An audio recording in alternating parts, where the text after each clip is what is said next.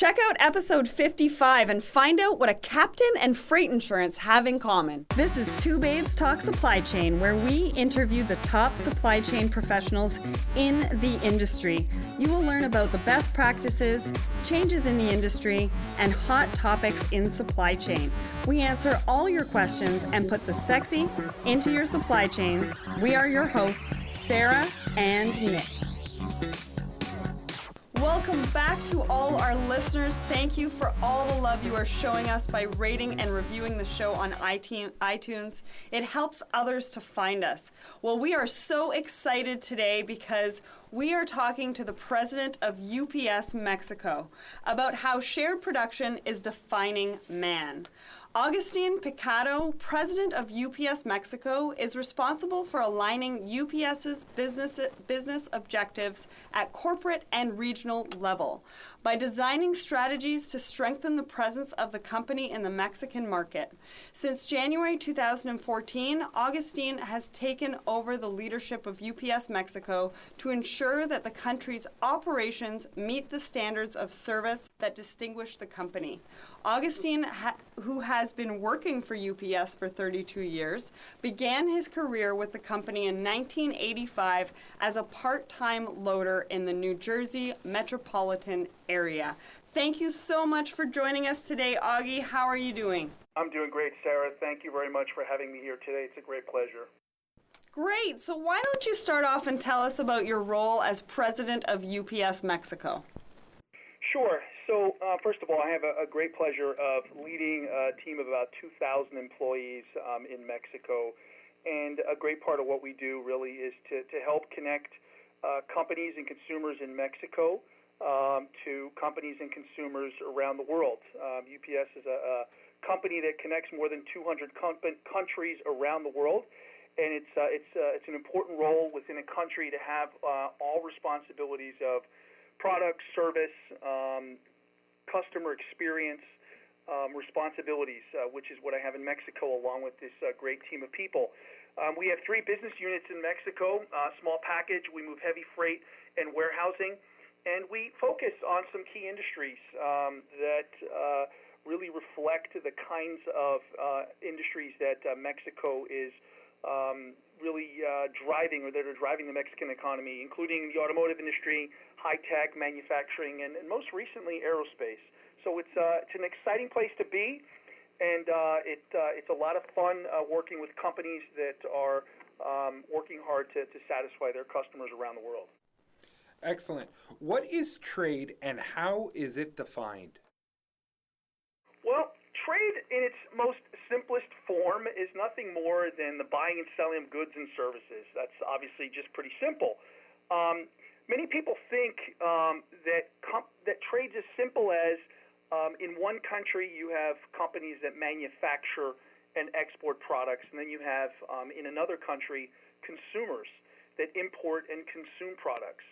And I think some of the criticism that we hear about trade is that sometimes people believe that only the exporting country wins and that the importing country loses.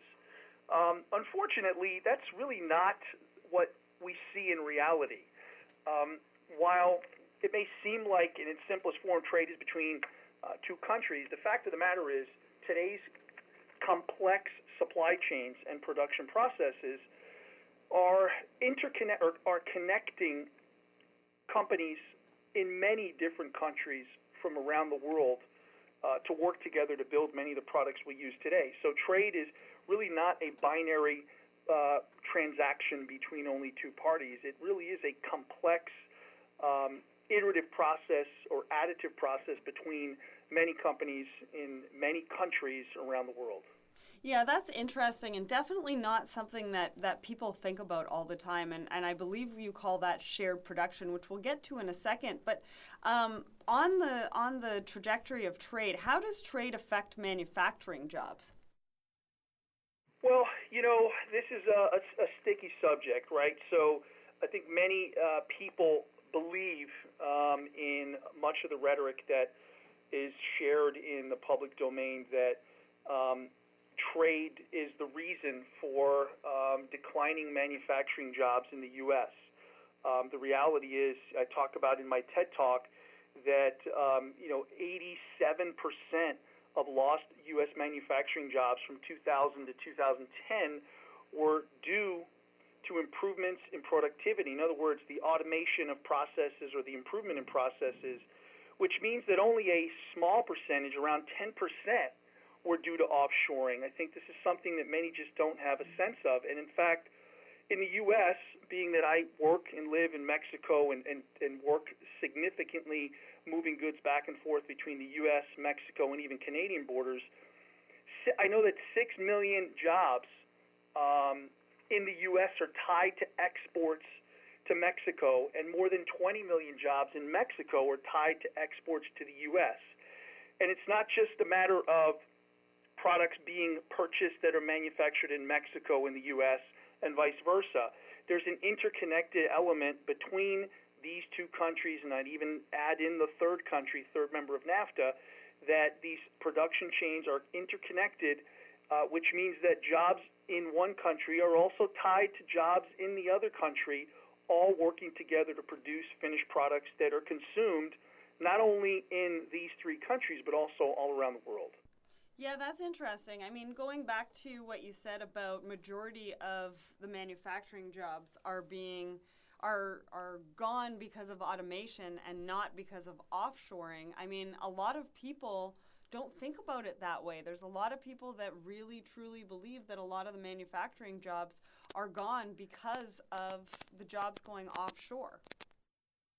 No, absolutely. And I mentioned my TED Talk, and part of the I think the motivation for me to kind of focus on this topic is that I am tied between these two countries that seem to be the epicenter of this conversation of, where have the manufacturing jobs gone, and is in fact the U.S. being negatively impacted. The reality is, and there's studies out there, including one that I quote in my talk from Ball State University, that does in fact quantify that improvements in our own productivity through automation, through robots, are really the reason that manufacturing jobs are declining. And the unfortunate part of all of it is that those jobs that are being displaced through automation, they're gone for good. They're not jobs that are going to come back if we implement a new trade policy. They're gone because robots or processes have displaced people. Yeah, and that's interesting because it's really only just the beginning. So just so our audience knows, we're going to have the link to Augie's TED Talk on the website so that you can go and check out his full talk there. All right. A few minutes ago, Sarah said something about shared production. Could you enlighten us what is shared production and how it works? Yeah, sure. So shared production is kind of like if you want to think about a school project. In my spare time, I serve as a judge for one of the local schools here. They have a business case initiative that they run each year, and then they have a local competition. And it's interesting to see the students, they all come in, and each student has their own expertise. There's typically somebody that's good at numbers. There's a good writer. There's a good public speaker, somebody that's good with graphics. Each person has their own specialized activity that they're good at, and the team comes together, and they work on this case, and then the finished product is ultimately presented by someone on the team. And that's pretty similar to what a shared production process is like, where companies or processes are specifically worked on in different places, in different countries, by different companies, and then they all come together, all the components come together in a finished product. So basically, companies focus on what they do best and most efficiently, and then they trade for the rest. And one final company does the assembly. And that way, you see economies of scale and efficiencies, and at the same time, you see improvements in the quality of the product as well, because each company is truly focusing on what they do best. Absolutely. So can you give us an example of shared production? I think it's more prevalent in automotive and aerospace.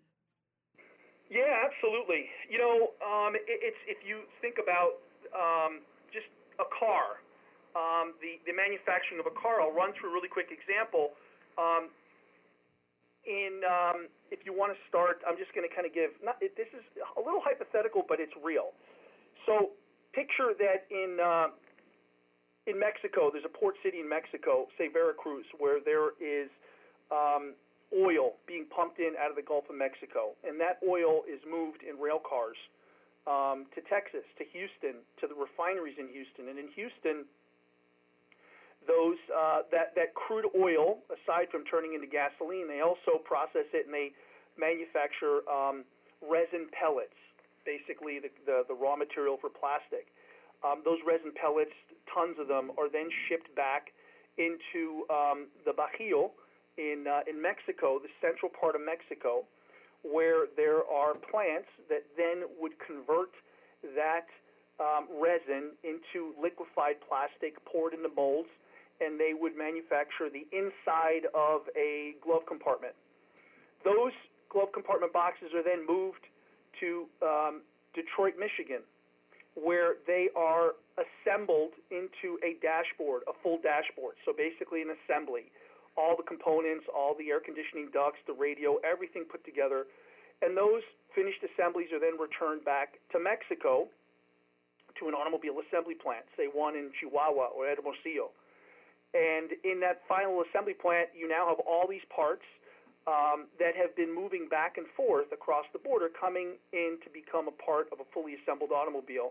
And then ultimately those automobiles make their way back into the U.S. market. Now, I've only talked about like 5 transits across the border.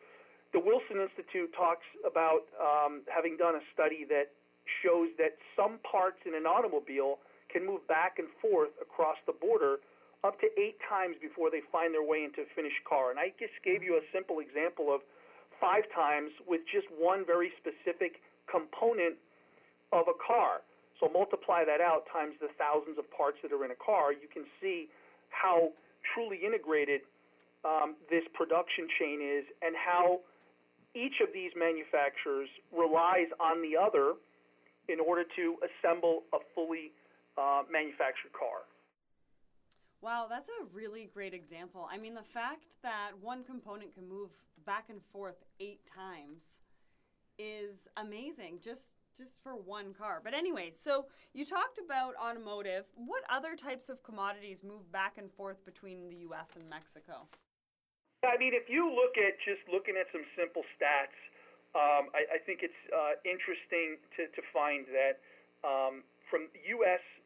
exports to Mexico, Mexico makes up almost 16% of U.S.'s exports, which is a considerable amount, but not as much as the reverse. And if you look at some of the top categories that are going from the U.S. to Mexico, machinery is the top category at about $42 billion. Then electrical machinery, just a little bit slightly below that.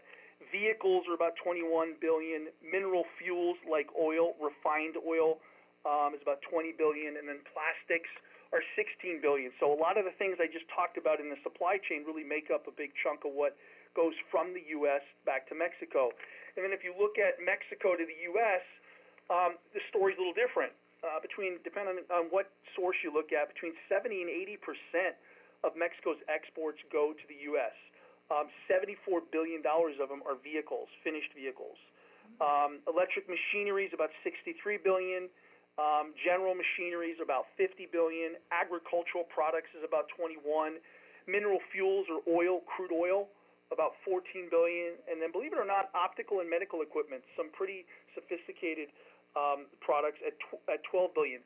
The one thing I do want to mention as well that really falls inside of machinery, vehicles, and electric machinery, one of the fastest growing industries in Mexico, and it's very much tied to the U.S., is aerospace. It's been growing in considerable double digits for the last 20 years, and it's now, their exports about $7 billion of just aerospace, which is contained within the numbers I just gave you, but it really is dominated. While there's only 2 original equipment manufacturers in Mexico, there's a network of almost 300 companies of aerospace manufacturers that supply the likes of Boeing, Bombardier, Airbus, with assemblies and sub-assemblies for some pretty sophisticated machinery, airplanes, basically. So would you say that majority of those commodities would be on a share production capacity with the U.S. or Mexico, vice versa, depending if it's going in or coming out? I would say almost all of them are inside of a shared production process. You could probably find one or two, but I think you'd be hard pressed to do so. I believe probably every last one of these is inside of a shared production process. Yeah, because you could even use agriculture, could you not, in a shared production aspect? Yeah. I mean, look, agriculture, there are some elements of agriculture that become a part of like a processed food. Mm-hmm. As an example, that the raw material could be grains that might be manufactured on the other side of the border and then sold back to the other side of the border. I don't know enough about that, but I would say it's probably not crazy to think that that's happening. Yeah, no, I just wanted to put it into context for the listeners that, share production is in all sorts of commodities. It's in all sorts of things, Goes back and forth from Mexico to the U.S. and vice versa. It even comes into Canada for some components depending on what the commodities are. So just wanted to broaden that commodity base of what people are thinking of when they're thinking about shared production.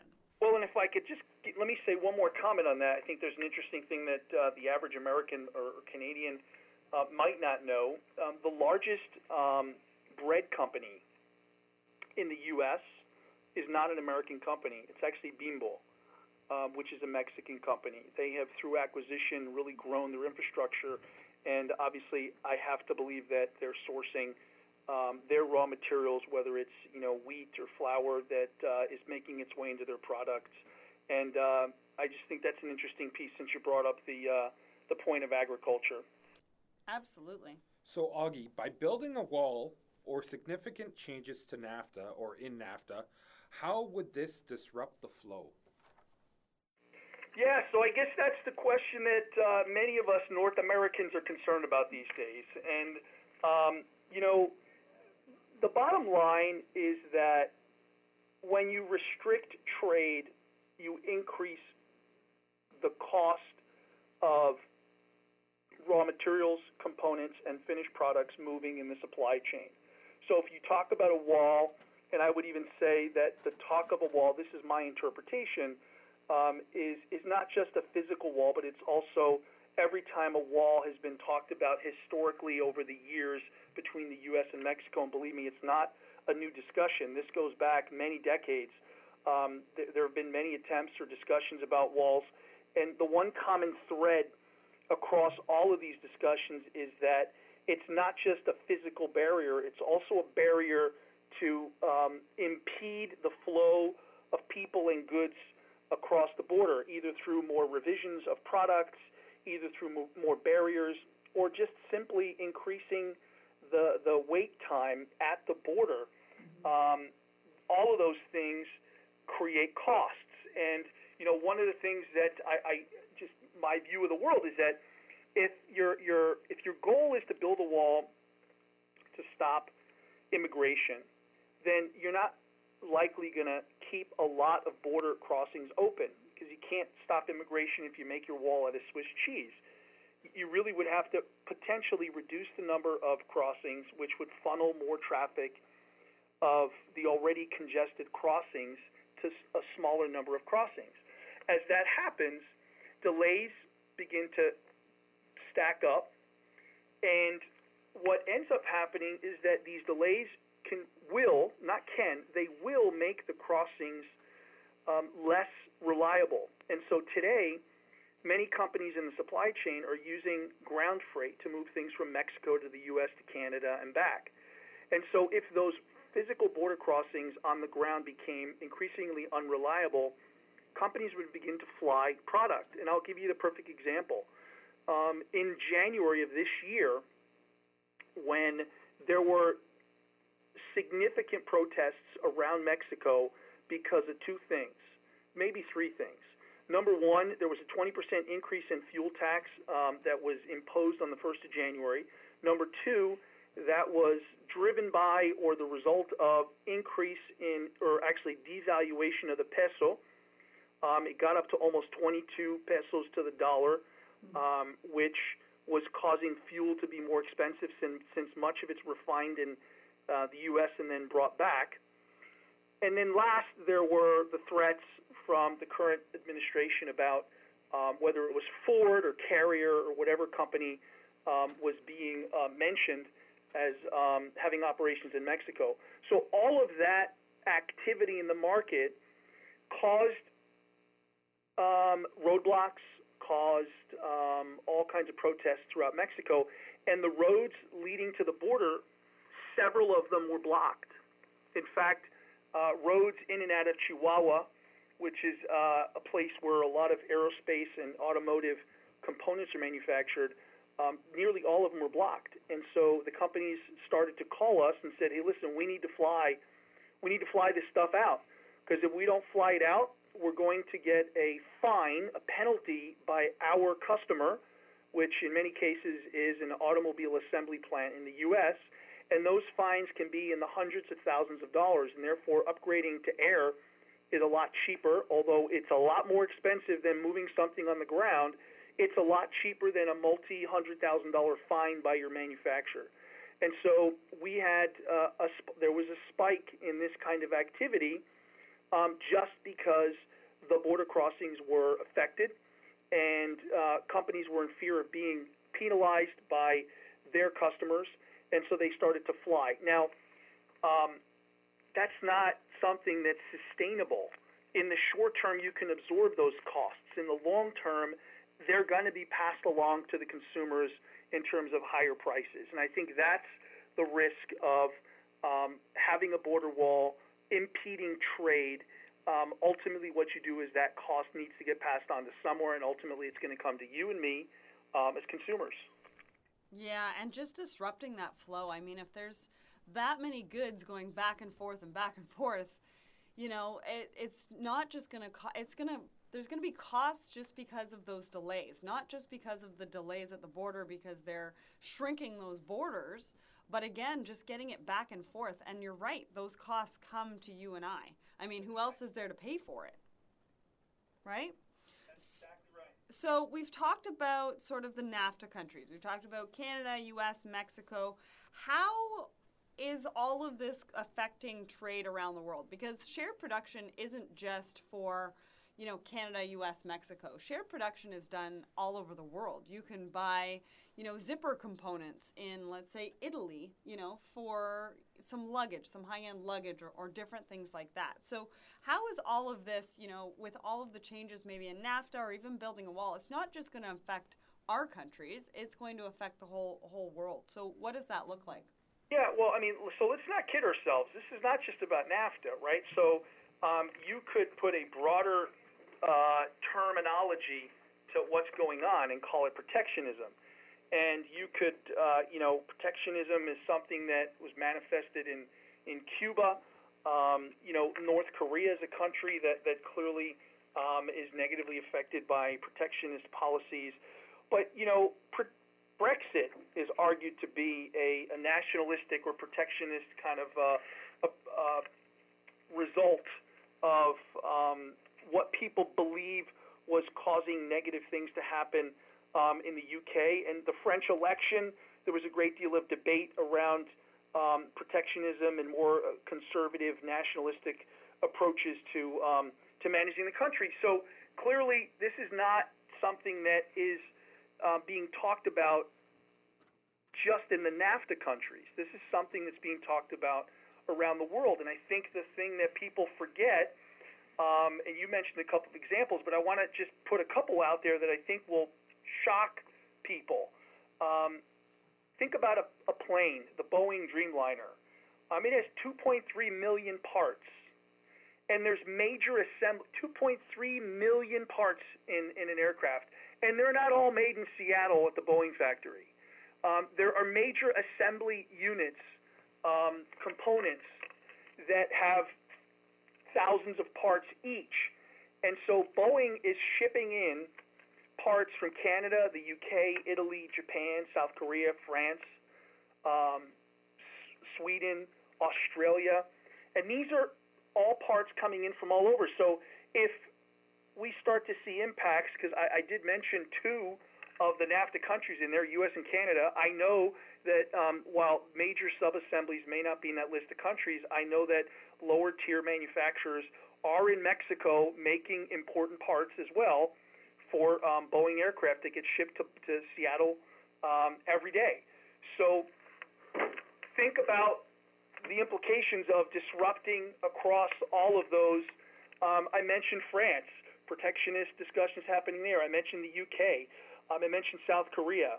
There's a lot of countries in here that are that have been engaged in some sort of protectionist discussion in the last 12 to 18 months. So this is not something that's limited to NAFTA countries. And then if you think of the most ubiquitous product that we all have, the iPhone.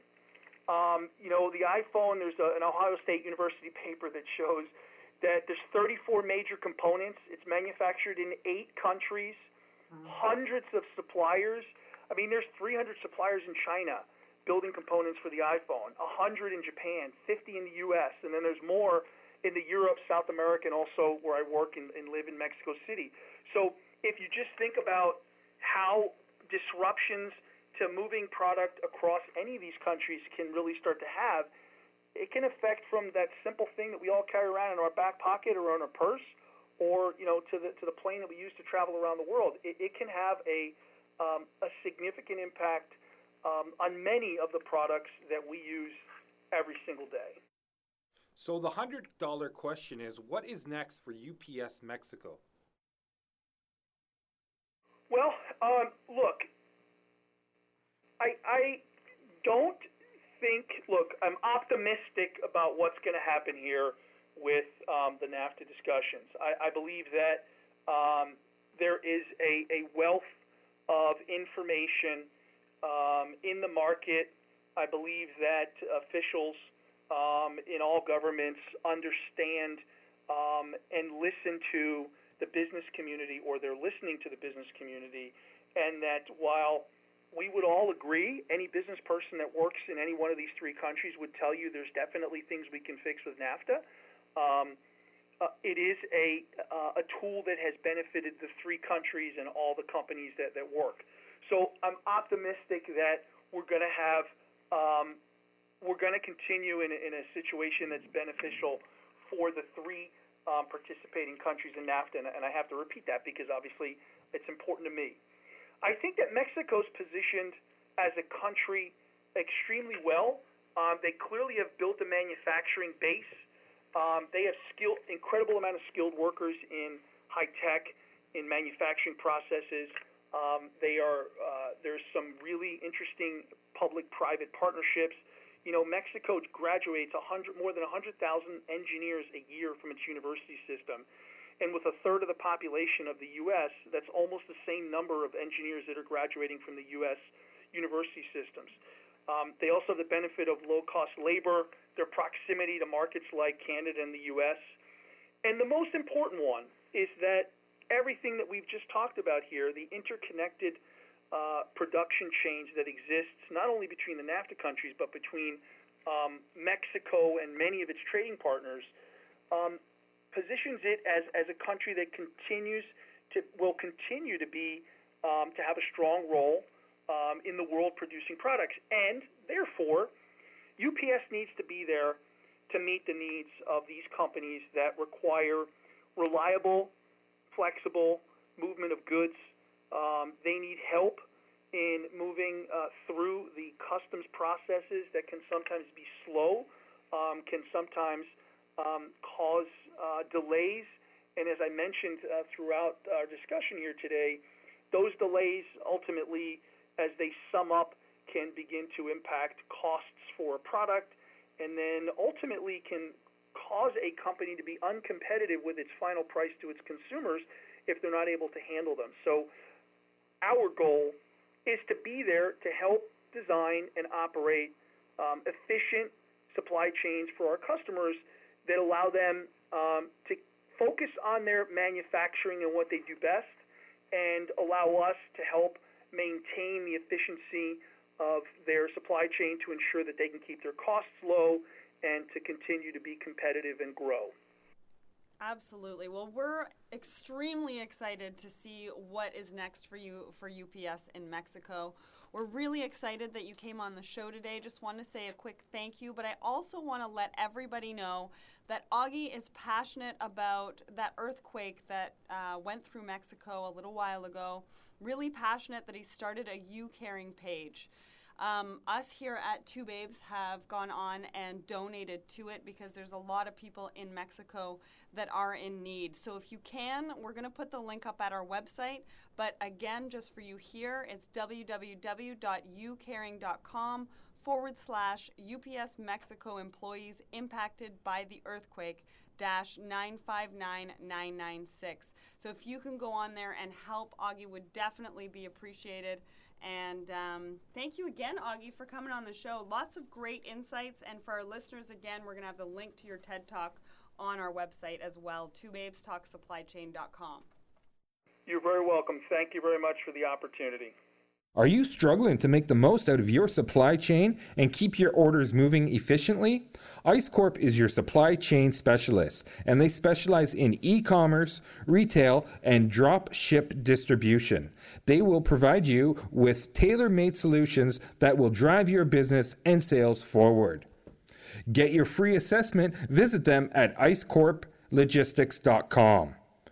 Check out their Learning Center as they have some great free resources waiting for you. Thank you, Augie, for joining us today. To learn more, remember to visit our website. We will have all the links to the Mexico Relief Fund and as well as Augie's TED Talk on the subject. Join us next time as we talk to Pathguide about WMS does not mean Warehouse Made Simple. This episode was produced by Mike Mazurik. We are your hosts, Nick and Sarah. Please subscribe to us on iTunes, Stitcher, and Google Play. And remember, folks, ship happens.